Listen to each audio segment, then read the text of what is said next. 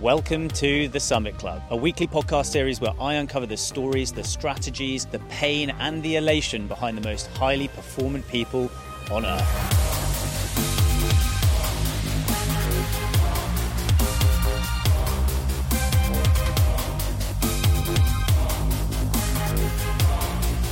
The Summit Club is based on one simple idea, that in the climb of life, there is no summit. Join me as we interview the very best performers across all human endeavors, as we uncover the tools and templates that they use to maximize their potential in their efforts to get to the summit. My guest today is Piers Collins. He's a tech entrepreneur from London. He's the co-founder of Hundo.xyz, a startup founded in 2020 with the mission to end global youth unemployment through Web3 technology, something that clearly I'm very interested in. I've known Piers for about 8 years now, and he's one of the most impressive entrepreneurs I ever met. Last year, he completed a seed round of investment for Hundo, which totaled just under $3 million. Piers is the calmest man that I've ever met. And I can confirm in my experience, this is definitely not a common character trait that is congruent with tech founders. Piers, mate, thank you so much for joining me and welcome to the Summit Club. Thanks, Tom. It's a pleasure. It's been a long time coming, it feels. It's been too long, mate. It's been too long. Tell me a little bit about one of the things that I find most impressive about you. And this is a character trait around your attention to detail. You have one of the highest attention to detail or attentions to detail of anyone I've ever known. I consider you kind of like a power nerd. Yeah. In the way that you have the double threat of nerds, which is you have high intelligence and you also have high social intelligence, which is one of those things that doesn't typically go hand in hand for nerds. So that's why I consider you a power nerd. So question to you, mate, are you a nerd? Yeah, I think, yeah, I'm definitely a nerd. I think it's something I've come to terms with as I've got older.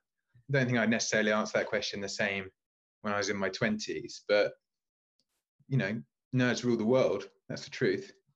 Well, that was my follow-up question was, how do you think in the world of 2023, being a nerd compares to how it was when we were at school like 20 years ago? What even is a nerd, you know? I think it's completely changed. I don't think necessarily what we would call like geeky or nerdy tendencies when we were at school, it's the same now. And I think technology has enabled people to be who, you know, would traditionally be called nerds or geeks to actually be absolute power players in their own fields, much younger than, you know, traditional industry or traditional professions where they rely on you to do, you know, you do 20 years, 30 years to get your stripes, and then you get some kind of kudos in that industry. Tech, you can do it before you're 23. Like, to think how many tech entrepreneurs have made it before they're 25. It's a completely disruptive industry, and I hate that word disruptive because it's overused, but it is, because it's a superpower that, as a millennial, we sort of straddled both sides of it. So we're a little bit sort of hamstrung in many ways, but for the generation coming behind us, they're completely comfortable on technology. So I don't think Gen Z, and certainly the generation comes behind us, sees that classic like jock versus nerd split anymore. I think that will hopefully die out in the next 10 years. Yeah, I would have to agree. I think if anything, in the last five years or so, it definitely feels that there's been a bit of a flippening with regards to that jock versus nerd sentiment. But that kind of brings me into a question around what you're doing at the moment, which is you're a tech founder, and you have been for a few years now. We'll speak a little bit about your transition from what you previously were doing, which was you were on that track path of the 20-year career, 30-year career, and then you veered off and you went on a tangent, and would love to talk a little bit about that. But first, I think it would be good if we could give a bit of context as to what you're focusing on at the moment, and tell us a little bit about Hundo specifically. I work in Web3, so I'm quite kind of familiar with what you guys are trying to do. And I definitely see you as being one of the most innovative solutions that I've seen in an area that does not get anywhere near enough innovation. So really excited to hear a little bit about what your mission is there and what your vision is. Yeah, of course. So, you know, I don't want to go bang on for too long, because I can obviously talk about this forever, but picking up on what you just said, innovation is a really important word. And I think about this a lot it's invention versus innovation. I didn't invent anything. Hundo is a platform that is essentially built to change the way that educators, young people, and employers interact in a more data-rich way, allowing better decisions to be made by employers in terms of who they hire with deeper data sets, but also better decisions to be made by young people. So when you're thinking about your education, it's not that classic farm of going to school, then uni, then graduate scheme, then, you know, whatever, sort of being fit into those holes. It's actually giving context of every educational decision I make. What skills am I acquiring? And then how does that translate to the real future in my life? You know, do I need to go to uni? If I've done these things, can I just go and do this?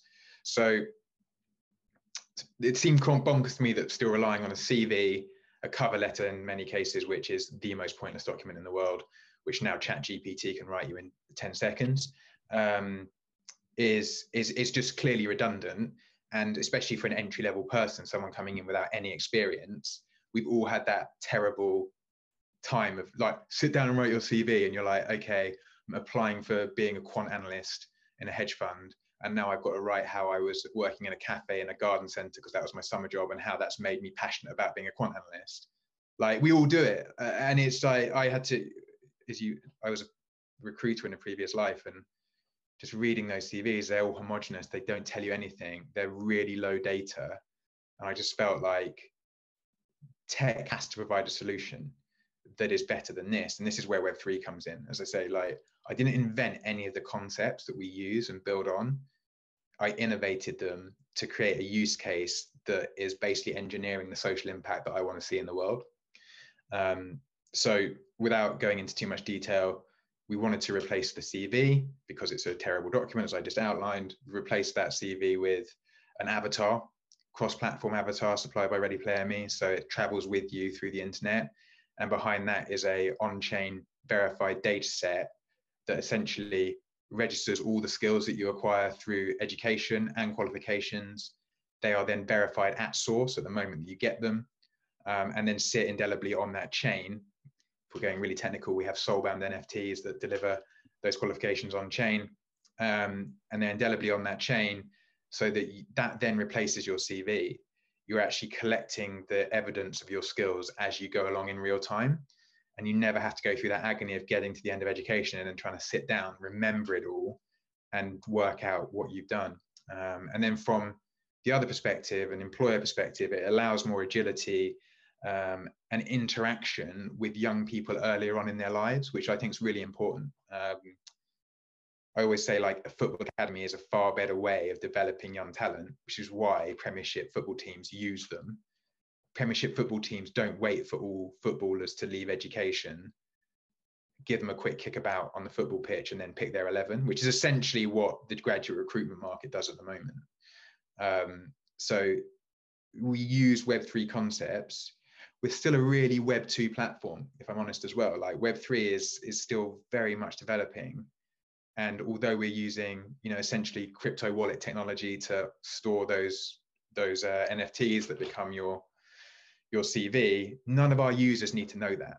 Our investors, it's quite interesting, but our users don't care. They don't care if it's an NFT. They don't care if it's built in Web3. They don't care if it's a cross-platform avatar. All they care about is, this is a far easier way for me to work out what the hell I'm going to do with my life, and then ultimately get rid of a lot of that misery that is going on job boards, sending CVs and cover letters, getting rejected all the time. Like, it just makes something easier. So I think we're innovating using new technology.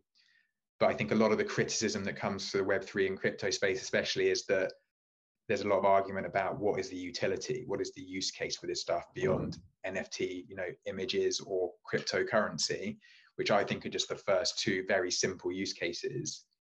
This is the first tech solution I've seen for genuinely replacing a CV. Because even if you looked at LinkedIn, you're still filling out boxes. It's still a CV. It's just a digital version of that. So yeah, I don't want to go on too long, but that's a broad brush background into Hundo. No, I love that, because for me, a lot of the stuff, well, everything that you've said is extremely obvious to me. The thesis that this is going to be kind of an evolution of how young people generate their work history, interact with employers, that is super obvious to me. Again, completely agree with the use cases. The NFTs and crypto are just the preliminary use cases that are easy to kind of understand to some extent. But it's for me and you, I can relate to this because I'm trying to overcome the barriers of also people not giving a shit. And it's the realization over the last few months, which is it doesn't matter. They don't need to know. We just need to we need to help them understand that this is just a better way to do things. It's got to be better. You've nailed it, right? If it's not better, it's not going to be used. And I always think, like, my analogy is about these NFTs. Yeah, we use soulbound NFTs. It sounds really cool to the average tech person or geek. But actually, it's the equivalent of back in the early Facebook days. Did you care whether your photos were saved as a PNG or a JPEG? No, you don't. You just cared that it was a really easy way for all your photos of going out on the lash at uni to be in one place. That was it. That's a great analogy. I'm gonna have to steal that one. Can we talk a little bit about this transition then, from how you moved from being an employee, where again it would be quite nice to hear a little bit about that pain, I guess, around seeing how homogenized CVs are and how essentially kind of useless the entire process is, or inefficient, and talking a little bit about kind of how that gave you the idea of going and founding Hundo, and then ultimately what the transition from being an employee to that was like. Because I mean, I've done that. I'm currently doing it still, and it's painful. It's not an easy thing. So we'd love to hear a little bit about how you made that jump. Yeah, I mean, part of my experience is what's built the desire to set this company up. So I guess it's very hard to know when you're 18 if you were an entrepreneur. I don't think, maybe it's arguably a bit easier now, but I don't know how much is being promoted. And certainly when I was going through education, I was privately educated, went to a Russell Group uni. It was very focused on get a degree, get a 2-1, doesn't matter what it is, get a grad scheme, do that for 3 years, and then you can work out what you want to do, which is great. And it worked really well, apart from the fact that I graduated in the middle of the financial crisis in 2008. So all of that turned out to be lies, basically, because all graduate schemes were cancelled the year I left university. So I went into recruitment, and I'd love to say there was a mission about it. There wasn't. Like, I just didn't want to live in my parents' house. So went into recruitment in 2009, 10, hated that. Just felt like it was just it wasn't a hugely, how do I say this, engaging job. And there's no offense, there's great recruiters out there, but my brain just didn't work for it. So I ended up leaving that, but setting up another recruitment company with a more senior team. I was the youngest founder of that company. And I just felt like, oh, maybe it's not the industry, it's the company. It was really great setting up that company, and we were really successful, and we grew it from 5 of us in whenever we set up 2011 to about 80 people when I left in 2017. But it took me all of those years to realize actually I could do the recruitment side. I just didn't care at all about it. And actually the building of the business side was far more interesting for me. So I'm grateful for that experience, because it gave me the confidence, certainly, like talking about skills, and what I talk about all the time, what skills are you getting? There's sort of 50% of me was like, oh, I know what I'm doing. I feel like I've built a business with a bit of a safety blanket around it, because I was the youngest and the smallest equity holder. But the other half of me, you're sort of that insecurity was like, well, I've only been a recruiter. What do I really know? I don't know anything. There's no way of really like measuring your skills. With hindsight, now I've made the jump.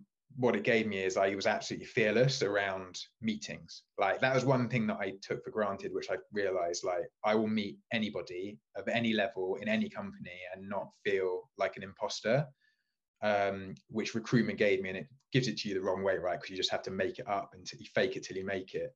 But you go through enough agonizing meetings that you sort of get a thicker skin around it. But when I made the move to set up my business, it just became apparent that I was really bad at working for someone else. I hated working for someone else, if I'm honest with you. And recruitment is such a transparent model that I knew exactly how much money I was making for my company, and I knew exactly how much money they were paying me. Yeah. And it was a very obviously very large gulf between those two numbers. So it became quite obvious that you could do this on your own better. Now, a lot of people leave recruitment to start up their own recruitment companies for exactly that reason. It's simple maths. If I just do what I'm doing this year on my own, I'll make 70% more than what I'm being paid for doing this job in a company.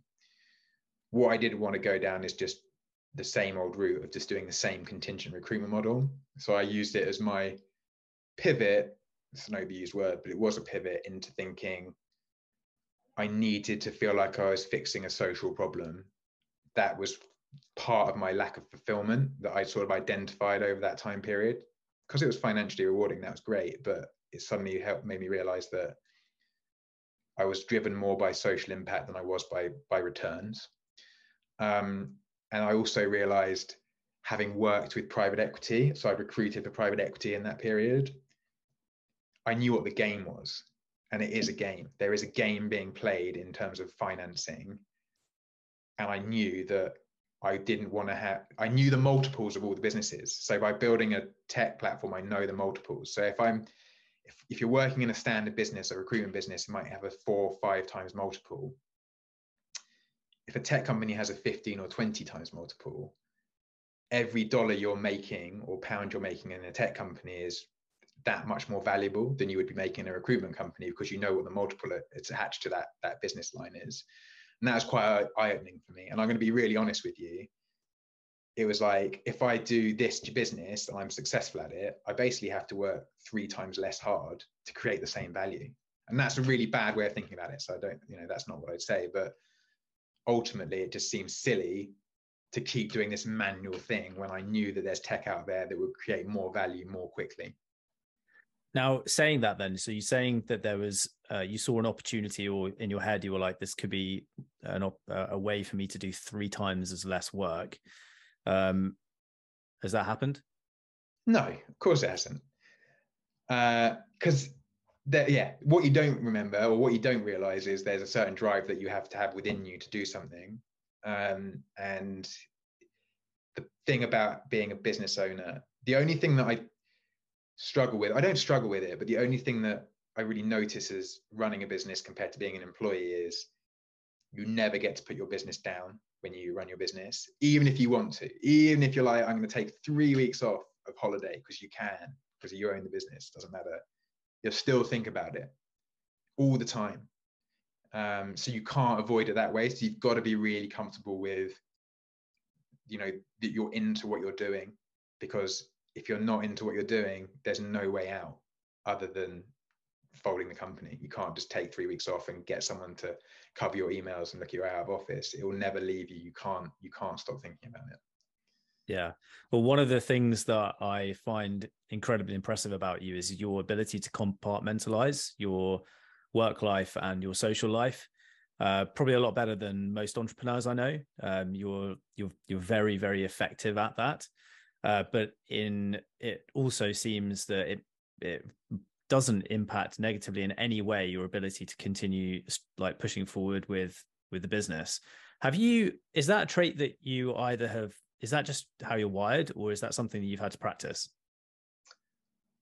I think it's how I'm wired, honestly. And it stems from, I don't know if it's like, it's not how long you work at something, it's how effective you work at it. And I always remember, like, at university, there's people who used to literally be like, oh, I did 8 hours in the library today. It's like if that was like a badge of honor. And I just remember looking at them and being like, what the hell are you doing? Like, my sole mission is, if I can do an hour, if I can get everything I need to do in 10 minutes in the library, that's a better achievement. Yeah. The time is not a measure. It's actually how effective you're being with the time, and being really honest with yourself. One thing I learned from being in the recruitment business is presenteeism is rife in sort of the salaryman sector. Presenteeism is insane, because I would sit there and I'd know I had to be there from 8:30 till 6:30 at night, whatever. So if I have 5 tasks to do that day, there is zero incentive for me to do them any faster than that time frame allows. So it's more about being really honest with yourself, getting the outcomes you want to achieve in a week or a day, setting them up quite clearly, not being too hard on yourself. Like, that's the other thing. I personally avoid like entrepreneur podcasts and stuff like that, because I think not all of them, but I think some of them set up false views of what success looks like. And I think a lot of them provide incredibly glossy retrospectives of people's entrepreneurial journeys. I'd like to listen to a podcast that tells me about the day that they nearly ran out of money because they forgot to pay their VAT, or, you know, things that really happen and really stress you out. Yeah. Because we don't know what we're doing. Like, a lot of the time, if you're on a journey and trying to create something that's genuinely new, a lot of the time you don't know what you're doing and you're having to figure it out in real time. Yeah. I can relate very heavily to the pain around presenteeism. So that's something I share with you with I also cannot work for people. Not that I was incapable of, the same as you, like, you're clearly very capable of working for people, but your proclivity is to not be told what to do. And I think that I share the same reasoning, which is I also have a hatred for wasting of time, like inefficiency and wasting of time, and presenteeism that I felt very much so even just a couple of years ago in my last kind of full-time corporate job. It felt crazy. It felt absolutely crazy. And yeah, I can relate to the pain that I felt there. But yeah, I mean, I'm literally just thinking about it now. It's like, it feels like sends shivers down my spine, like the sitting there waiting for the clock to go and thinking, oh shit, I just need to stay an extra hour just so that my bosses go, and then I'll go after them just to show that I was there after them. If you step out of that, how ridiculous is that, right? Because I did nothing. I did nothing for that extra hour. I just sat there just being like on Instagram. I genuinely think by the last year of my job, what I was producing in 5 days, if you really pushed me, I could have done it on Monday morning. That's genuinely how much time I was wasting. Okay, well, question to you then. So with that in mind, because you're a very effective operator. You are clearly very good at doing things. You're very efficient, but so are a lot of people. How does that impact your thinking of employees and the people that work for you and management of those people, knowing all that? I'm not a good manager. That's one thing I know. Like, I've hired people who are good managers, and I've taken a lot of ego out of the game. And I think another part of being in that business previous is I sort of realized that I really like the ideas and the innovation. I didn't care about my status. I didn't care about my title. To this day, I'm still just co-founder. I don't have any title.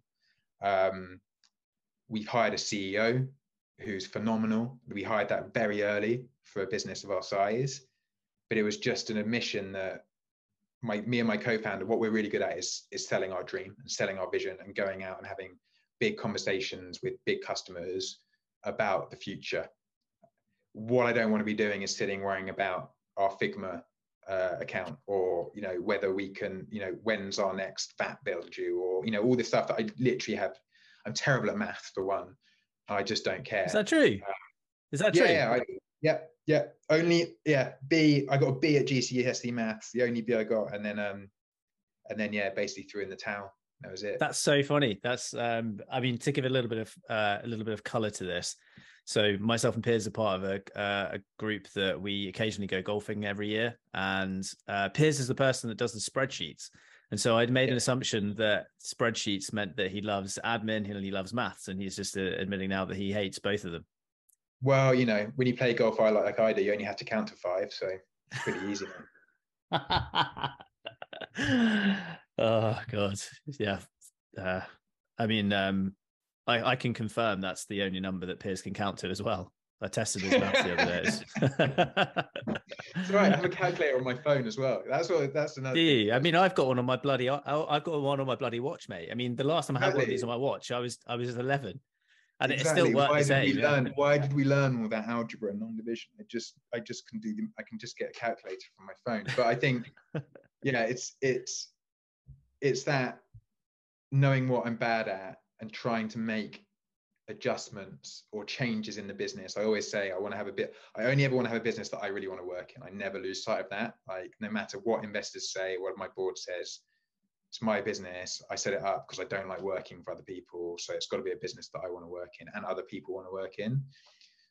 I treat all of my employees like adults. We don't have any we have core hours, but they're not really enforced. You just have work. And if you do it, you do it. No one's checking up. Like, as long as you're delivering, take time out. I don't care. I can honestly not tell you when my employees work. If they want to work Saturday and Sunday, that's fine. I don't care. It's just about producing. That's all we really work towards. So, and question for you. So, as someone who's doing this for the first time, building a tech solution for the first time, and you're like, okay, well, there's work to be done.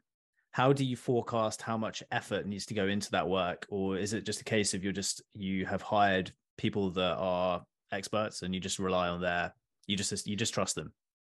You've got to trust your team. So my advice would be, anybody founding a tech company, if you're not a tech person like me, both my co-founder came with a very big social vision and zero tech background whatsoever. So the first hire we made is our tech co-founder, Scott, who is phenomenal and understands tech.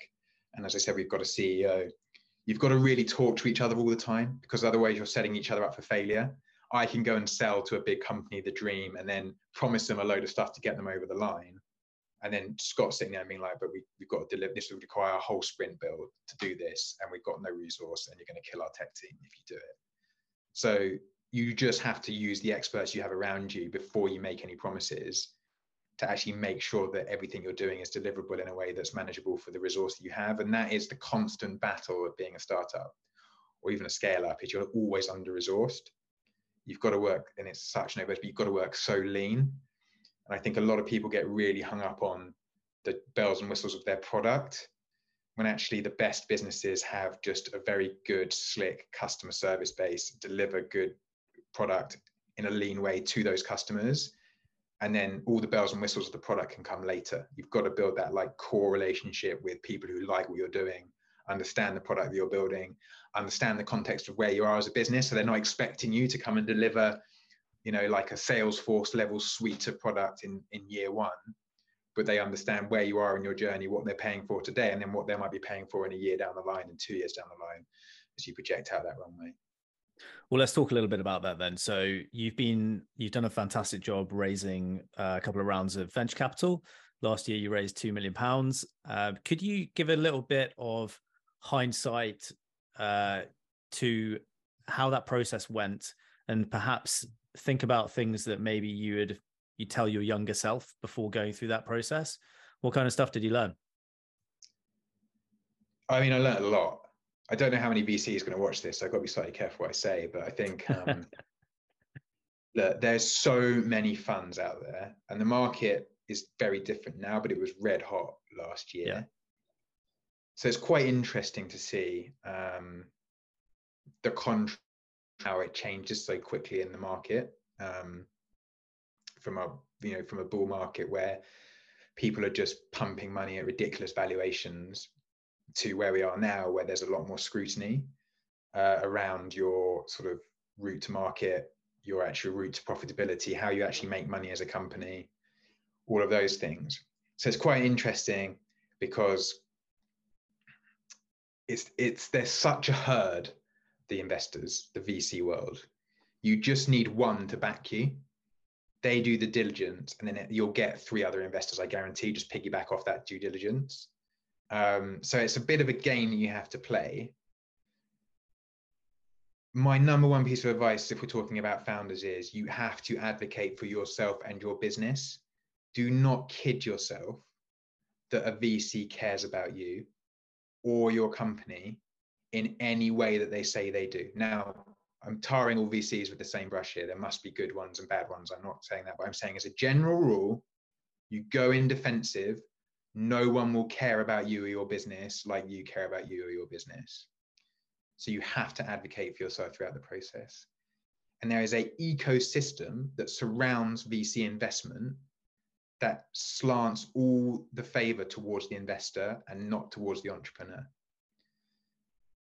In my darker days, in my more savage days, I often think that I'm sat in a room with when you're talking to a VC analyst, they're usually younger than me. They're reading out a script, asking me the same questions. I just feel like it's a completely impersonal process. And they are doing a tick box exercise, right? Do not kid yourself about anything that they say. The truth is they are spread betting on entrepreneurs, of one of them being, they basically say, they'll tell you this up front. They say, when we invest in you, our return is the fund. We want you to return the fund. What that means is that your business has to be, the potential your business profitability has to be so high that it will return the entire fund, which they might invest into 60 or 70 companies, just off their investment in you. I think they try and say that to sound impressive. But to me, it just sounds like, oh, right. So basically, of the 100 businesses you invest in, you're writing 99 of them off. Every single fund, every single funding round, which is spread betting, really, isn't it? And let's be real, that's what it is, because there's no data. They're going on really scant data. So when you're looking at financing, I would always advocate for yourself. Never forget your mission and what you want to achieve as a company and what you want, the company you want to work for. And don't buy the bullshit. Like, they will all tell you that they will introduce you to their ecosystem. For some reason, every single fund seems to have invested into PayPal. Do you know what I mean? Like, they can't all have done it, but everyone's quoting alumni. Yeah. And so cut through all of that. It's money, it's fuel for your engine. And you've got to make sure you're happy with the terms of how you're getting that fuel. And then don't forget there's other levers. So you've got angels who are great and have a whole different host of issues. You've got debt financing. You've got convertible notes, I think, are really underused in this part of the world. Like, I think they're much more common in the US. But getting something that you can actually just, if you actually nail it and you're doing well, you can just convert it into debt. You've got all your company still there. I think there's sort of this equity VC model that through Dragon's Den or whatever has been held up as this holy grail of achievement, and I just don't think it is. Yeah, it's funny. It's funny you mentioned about the herd mentality as well, because to me, one of the most kind of crazy examples of that was the FTX collapse. Only a couple of months ago, where you have all of the biggest institutional investors on planet Earth who have all managed to miss the due diligence of whatever the fuck was going on there. But as you said, it's fine, because that was just one of their bets. That was one of their bets. And sure, that was a big bet that could have been huge. But it made sense for everyone just to chuck in some.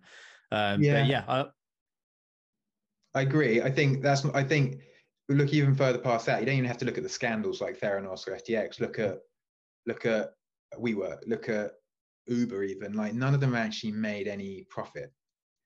So it's sort of dependent, especially at the entry. And again, I don't want to knock VCs, because they do what they do well and they do provide really important capital.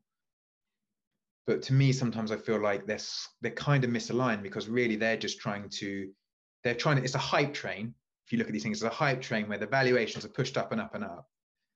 The VC's real sort of focus is to get out at growth stage. So they just need to keep the hype train going until a growth investor comes in and buys them out. So actually, they're not even really aligned with the business being a proper business and successful. They're aligned with the hype train continuing to a point where they can exit at their return that they want, and then let someone else deal with the issues. And that's what you see, I think, with like WeWork and Uber, is that the hype train has just continued and continued, and then someone's left at the end with a huge investment and then desperately trying to work out how it makes money. And then you see those massive valuation corrections that you see, like WeWork being a classic example, because suddenly realize, actually, this is not valuable, as half as valuable as everybody's telling me. A friend of mine used to have this great analogy where they were a consultant, so it's a similar model, but it's like fishing. The fund has to so they get someone to swim down and pull the line, and they're like, oh, we got a massive one, and they hand it over to the sort of large cap or mid cap investor. Then the person that's going to, oh, you let it go, like, well, it's your fault, it was going to be massive, but you lost it. Like, that is a really good analogy of, and I say it's not all the time, but I think if you look at those really highly evaluated companies, valued companies,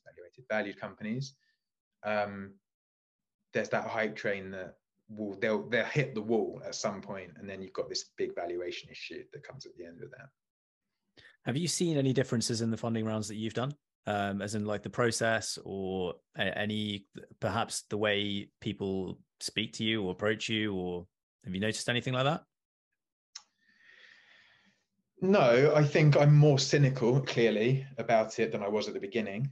I think the real change is like the market. Well, the market shows you how unimportant your company is, if that makes sense, because whether it's a bull market or a bear market, if you're sitting there as an investor and saying, I back founders who have world-changing ideas, a bull market or a bear market shouldn't impact that idea because you're so early on. But it does impact the idea because the world that you can raise money in is completely changed. So that's where that sort of narrative doesn't add up to me. It's like, why is my good idea that you think is worth $1 billion now not as worth the same amount just because the market's changed? Surely the idea is exactly the same, and we're so early on in the journey, the potential is exactly the same. So why are we prospecting because Russia's invaded Ukraine that idea is now less valuable? To me, just in my mind of how that doesn't connect together to me. Is that cynically potentially like a kind of negotiation leverage tool in any way? Like, I mean, I don't know. I don't think so. I think it's this herd mentality. I genuinely do. I think it's the way that markets always worked. Funding dries up because everyone gets a bit nervous. And then once people stop investing, once the big players stop investing, little players stop investing, everyone sits on their powder. They haven't got any reason to spend it, you know. And there is the other side of it, whereas, you know, if they just let you sweat it as an entrepreneur, if you're still there in 6 months, probably a better investment is their view. Yeah. How have you, obviously you must have thought about how you're going to navigate this kind of like economic downturn. I think about this a lot, being that I was the same as you. I was in university, my first university degree when the last financial crisis happened back in 2008, and the world was such a different place then than it is now. Like information, if we think about the platforms that we have access to, the social media platforms that we use all day, every day, that didn't exist back then, and the transmission of internet, the transmission of information and the volume of information is so different. Have you thought about that at all, or have you kind of looked back and be like, okay, well, this happened, I kind of know how this is going to play out? Because back then I was totally naive to what, you know, an economic downturn meant for me as coming out of school or university.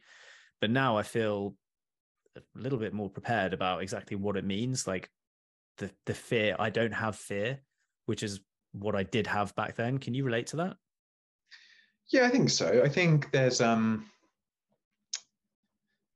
other thing as well, where it's like, with the economy and global economy, it's so big, what are you going to do about it? You know, I mean, what is the point of worrying about that? You can't control, you can only control what you can control. So for me, when I look at it, I don't worry about the economy at all. I worry about my runway. That's all I really like. My stress levels increase in a direct correlation to the shortening of the runway. So as long as I can keep a 12 to 18 month runway in front of me, I know I've still got a fighting chance of making this business successful. Now, the outside world affects how I build that runway. It affects the tools I can use to build that runway, right? So I know in this downturn that the tools I won't have is fundraising, because I don't want to raise money. Again, this is a ridiculous thing. I would have to raise money now at a lower valuation, not because my business is any worse, just because that's where the market is. It's not reflective of me as a company. So I don't want to do that. So you've got debt, or something that's probably not talked about enough in these conversations. You have customers, you have revenue.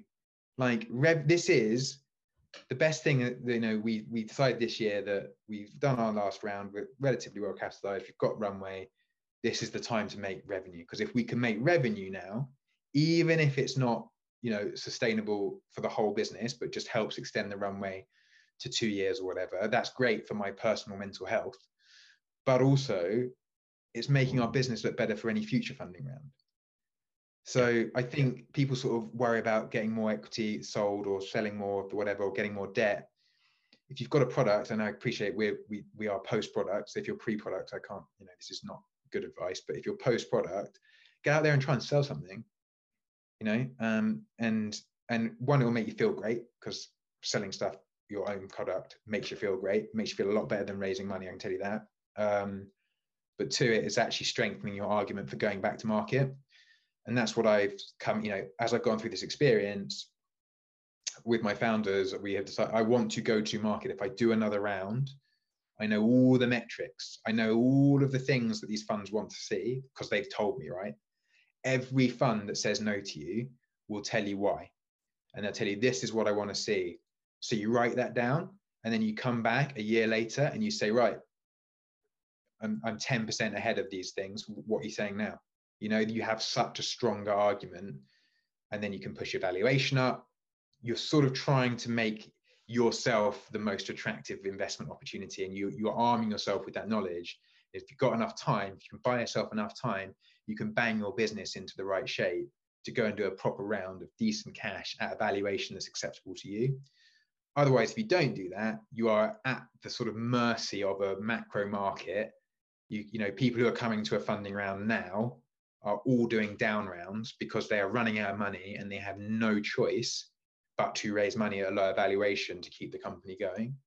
And that is a position I don't really ever want to find myself in, if I can avoid. I can understand that, because something that I found out a few months ago, which was this shift in sentiment within the kind of VC world, which was this, okay, well, we have pumped a shit ton of money into many businesses, and now we want to see profitability. We want to see revenue producing business models. Have you noticed that at all from a kind of have VCs kind of put that up towards you guys, being like, focus on this? Yes, I agree. Again, the cynic in me would say, how much do they care about your profitability, or how much do their LPs care? There's a food chain at play.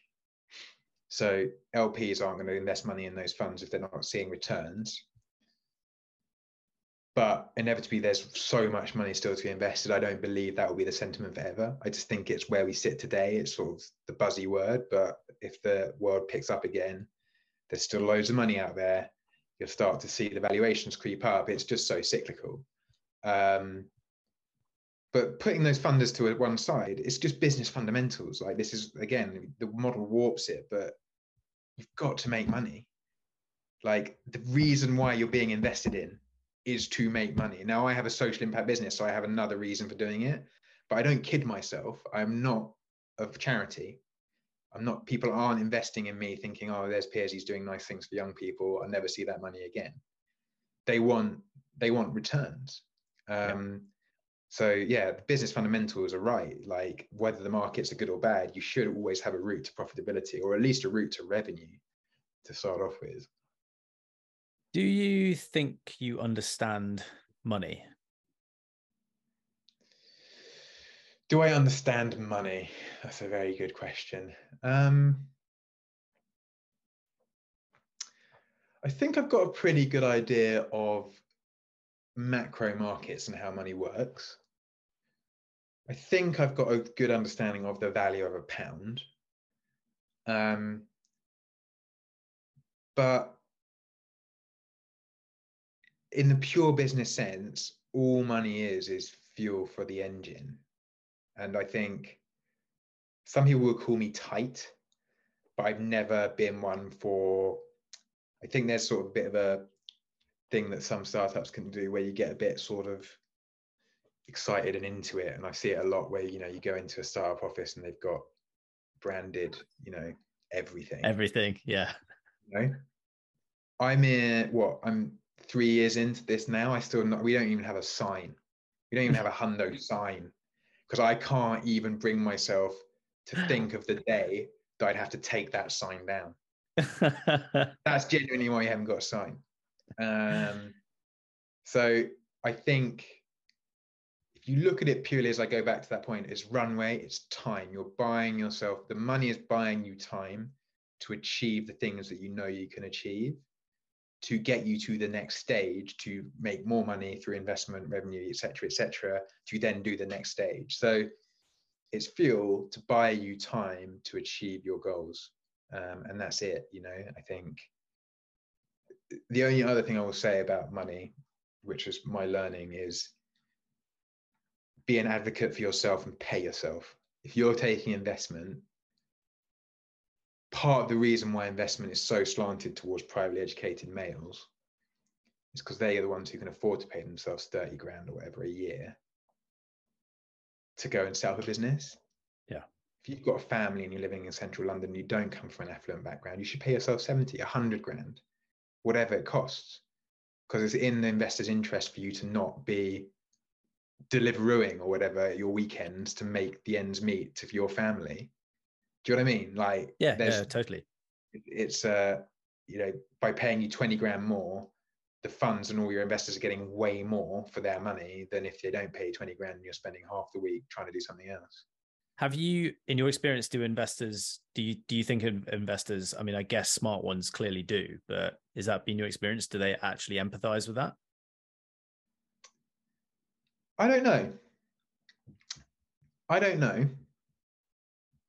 But what I do know is you are the final decision maker in the business. Whatever you think, whatever your board says, you have the ultimate power as a founder because it's your idea. They're investing in your idea. If you decide that you're not going to do that idea, they all lose their money immediately and they have no recourse really, you know. So I've never played the card, you know, I've never had to, but I just think as a founder, and I can't, you know, keep saying this, you are an advocate for yourself. You are the person with this idea. You have a huge value. If these investors had your idea, they wouldn't invest in you. They wouldn't need to. So that's why I sort of look around a room in the VCs and it's like, yeah, you know, I am the asset, or my idea is the asset here. You should be happy to be part of that rather than me feeling like, you know, I'm lucky to be here. Yeah. Because let's be honest, all these VC analysts had good ideas. They wouldn't be working in the VC, would they? I mean, I can bash VCs because I don't work with them, but yeah, I mean, my favorite is when you go on a VC's LinkedIn and they're an advisor for 50 startups. And it's like I know for sure you don't know shit about running and operating a business. Yeah, and I don't want to knock VCs too much because some VCs and our VCs, like, to their credit, have been phenomenal, like phenomenal people, and you know, no bearing on their level of investment, how big the check is. It's not like the biggest check gives you the most help. Yeah. They've gone out of their way to bring in clients, contacts, connections, get us on accelerators. Like, there are very good VCs out there, but there are also, I think, funds that just, you know, as I say, it's that spread betting mentality. It's just, do you tick the boxes? Yes, you tick the boxes. Right, here's the term sheet. Sign that. Off you go. We'll come to your board meetings once a month as an observer. We'll never say anything, and then that's it. Yeah. You know, I feel like that. Yeah. Should we list the top 5 of ones that do that? What? I don't know, mate. I honestly don't know. Like, I can tell you that we've probably spoken to in excess of 75 VCs maybe in my time. Yeah. And I have 1, 2, 3, 4 invested in me, who I love, don't get me wrong.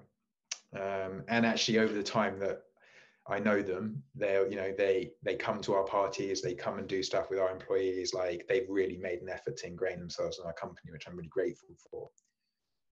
But there is definitely, you'll get it if you are raising money, you'll get a sort of spider sense for it, of the people who are sat there just.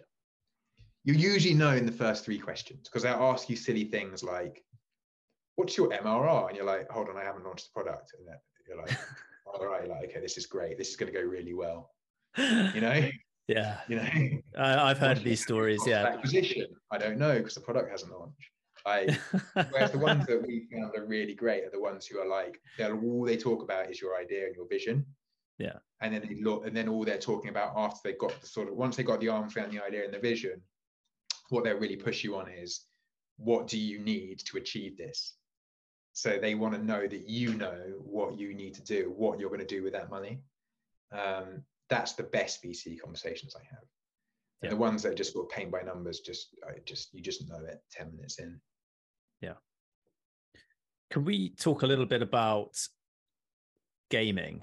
And you mentioned this earlier. And I mean, I know you, and I know that you are competitive, like when we play sports together, not like crazy competitive, but you like games, you like gaming. You mentioned business, you mentioned gaming and business, in the context of business, that it's a game. And that's something that I've learned in the last few years, and that it really is just a case of, there are rules. It's your job to understand what the hell those rules are, and ideally go and figure out what the cheat codes are. Can you do you empathize with that at all? Yeah, I definitely do. Because I think the other good analogy of it is like, you know, especially when you're doing something like I'm doing, which is trying to affect like social change at global scale, like you can very easily end up in like the ether of the great idea and like talk about that forever. And obviously people love talking about that. You know, you'll talk to anybody all day long about that big picture stuff, and that's fine. But actually, when you break it down, you're just trying to complete the level that you're on. What I mean by that is, you need to hit the metrics or the key sort of milestones that you need to hit, which will be defined by various conversations you have internally as a team or with investors, etc., to get to the next stage or the next level of the game. And as long as you're aligning your vision and your principles as a business with the metrics you're trying to hit to get to the end of the level, they shouldn't compete with each other. It should be pretty sort of hand in glove in the way that those things go along to each other. But it becomes, if I'm trying to affect social change at global scale and get rid of the CV and help refugees by giving them a blockchain verified based, skills wallet that they can carry with them throughout the world, even if they're displaced from their own country, that's great. And that's very grand and very admirable. But really this year, I want to get to 100,000 users and grow our content by 16 times is my focus. So that's an actual achievable goal that I can quantify for this level, for this year, that's pushing me towards that grand vision still, but ultimately is also helping me get to that next hurdle of an investment or a buyout or whatever the next stage of the business development is. Yeah. When you're at work and things don't go to plan, so let's say, for example, you get to the end of the year and you haven't done your 16 multiple on your content, and oh my God, we've only done 2, and people start stressing you. I mean, I'm sure, I've been in offices where you can feel tension. You kind of alluded earlier about the management side of things, and I did want to ask you about that. Like, what was the situation in which you kind of really that became apparent to you? But how do you stay calm? How do you, or do you just like offload it to people and just rely on other people to help situations like that? No, look, without going into too much details, I've definitely made wrong decisions in the company before, and we have as a management team, and we've had to sort of front up and rectify those decisions pretty quickly. That's all you can do. You're not going to get everything right.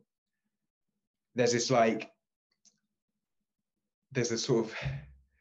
a radical transparency that we sometimes call it, which is like letting everybody know the context of where your business is, what you're trying to do, how your runway looks, etc., etc.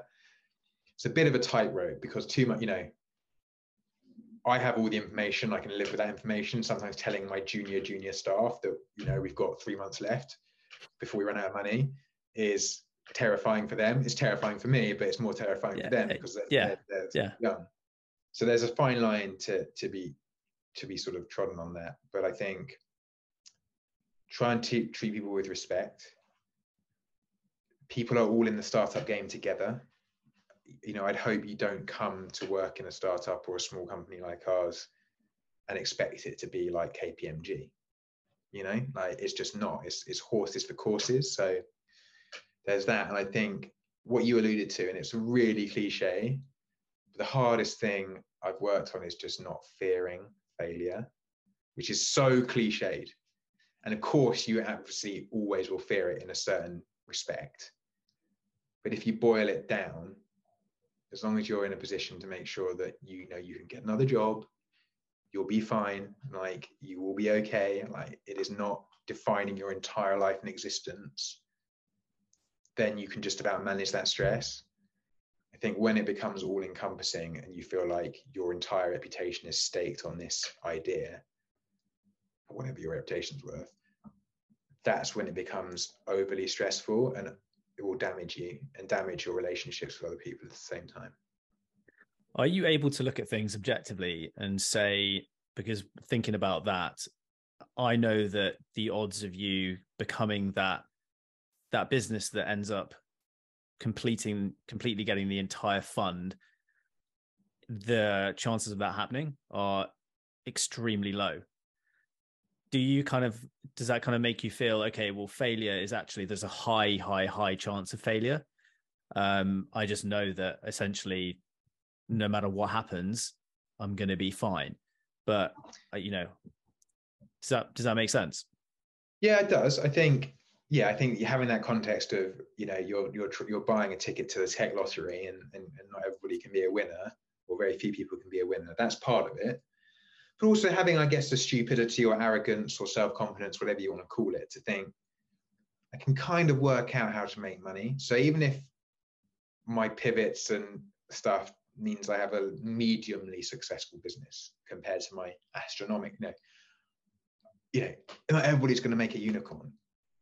No everyone's going to make a unicorn. But even if you make a business that's valued at 250 million quid, you're going to be fine. Do you know what I mean? Like, I think as long as you back yourself mentally to stay the course and make more right decisions than wrong decisions, you'll eke it out. And I don't think, I am not the great entrepreneur. Like, you see some great entrepreneurs who are really good at working out how to create the most value really quickly. They'll be like, here's my 4-year plan to getting this business to this valuation. I'm going to sell it. That's great for them, and I'm sure they do it really well. I just know I'm not built like that. I have to be mission driven. I have to be solving a social problem. I therefore know it's not going to be that straight line. What I do fundamentally believe is if I make more right decisions than wrong, I concentrate on generating value in my company and generating a revenue model that is sustainable, then worst case scenario, I have a good business that I pay myself well from, that's delivering what I wanted to deliver in the world, that makes me happy, and I can pay my investors their divs or whatever they get out of it. That's the worst case scenario. Best case scenario is, someone comes along and buys it for £1 billion in 2 years, and I can go and play golf the rest of my life. But that's probably not going to happen. So I don't think you need to put it in the binary terms of it's unicorn or bust, which I think some people sort of get that headset. Yeah. That mindset like quite early on. There's a million ways that businesses can be successful. Yeah. And and it doesn't all require you being the next Elon Musk. The next Elon Musk, or some may say that you are the next Elon Musk. I have heard that, by the way.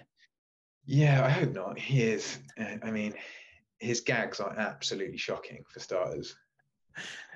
Yeah, he is the emperor of dad jokes, isn't he? I mean, if you're that rich, just get a writer's room, wouldn't you? Yeah, you think so, right?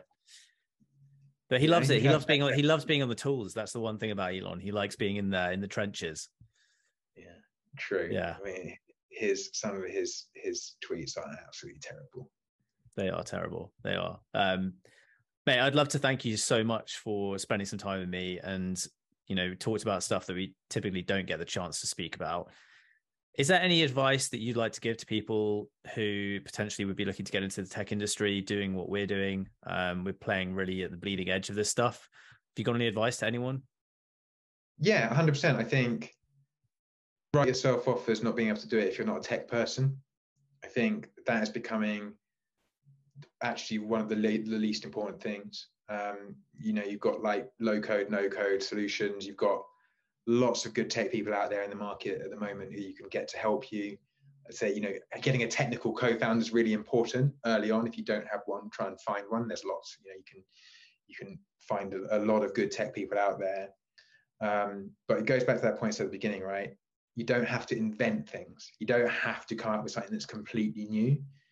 The technology in Web3 and the future of the internet is already there and it's already in place. Even if you're looking at, augmented reality, virtual reality, blockchain, quantum, AI, ML, all this stuff that's getting really buzzy is already happening. Where the marketplace is how you innovate that existing technology. So if you can find a unique innovation for this new tech, you don't need to be a tech person to do that. You just need to be a good strategic thinker. And then you can build the team behind you. So don't feel like you have to know how to write code or, be a product person. You don't. You just need to be able to think, how I utilize existing tech to solve existing problems. And then you can build a business around that. Amazing. How can people follow along with Hundo's journey? Where do they need to go? All the socials. We've got a phenomenal social squad. So Hundo.xyz is the platform. We have obviously big following on TikTok. Also, classic LinkedIn, Twitter, all the good spaces. But yeah, sign up at Hundo.xyz. It's free. You can build yourself an avatar, start exploring the content, set up your own skills wallet. And even if you want to start sending us stuff to upload and verifying as your skills, so start building a digital CV tomorrow. Sick. I mean, I've already got my avatar, so I need to start doing the digital skills. Yeah, well, we're launching CareerCon November this year with 16 verticals, including AI, ML, Web3, cyber, got future of education, future of finance, which is obviously quite an interesting space at the moment. With hundreds of companies basically delivering content around what that looks like for them, what the future of work looks like for them. Is predominantly focused on attracting talent to those industries. So if you're ever thinking this is something I completely don't understand the context, we're a really good place to start and start engaging with companies who are doing quite cutting edge stuff across a whole load of what we call sort of future tech, future of work spaces. Mate, awesome. Piers, thank you so much for joining me, man. Pleasure, man. Happy to do it. It's great. Yeah, I mean, I'm looking to try and get these things done with my guests once every maybe 18 months to 24 months, especially because I'm trying to kind of keep alongside or at least follow the journeys of people who are at not similar stages to me, but places where they're fairly early on in their career and just seeing how things go. So yeah, would love to catch up in the future. Well, I'll either be doing really well or I'll be back being a salary man. So we'll have to wait and see. Waiting until 6:30. Yeah, exactly. Nearly now, isn't it? It's nearly now. Perfect. Yeah, nearly now. Piers, thank you very much, mate. All right, mate. Always a pleasure. Buddy.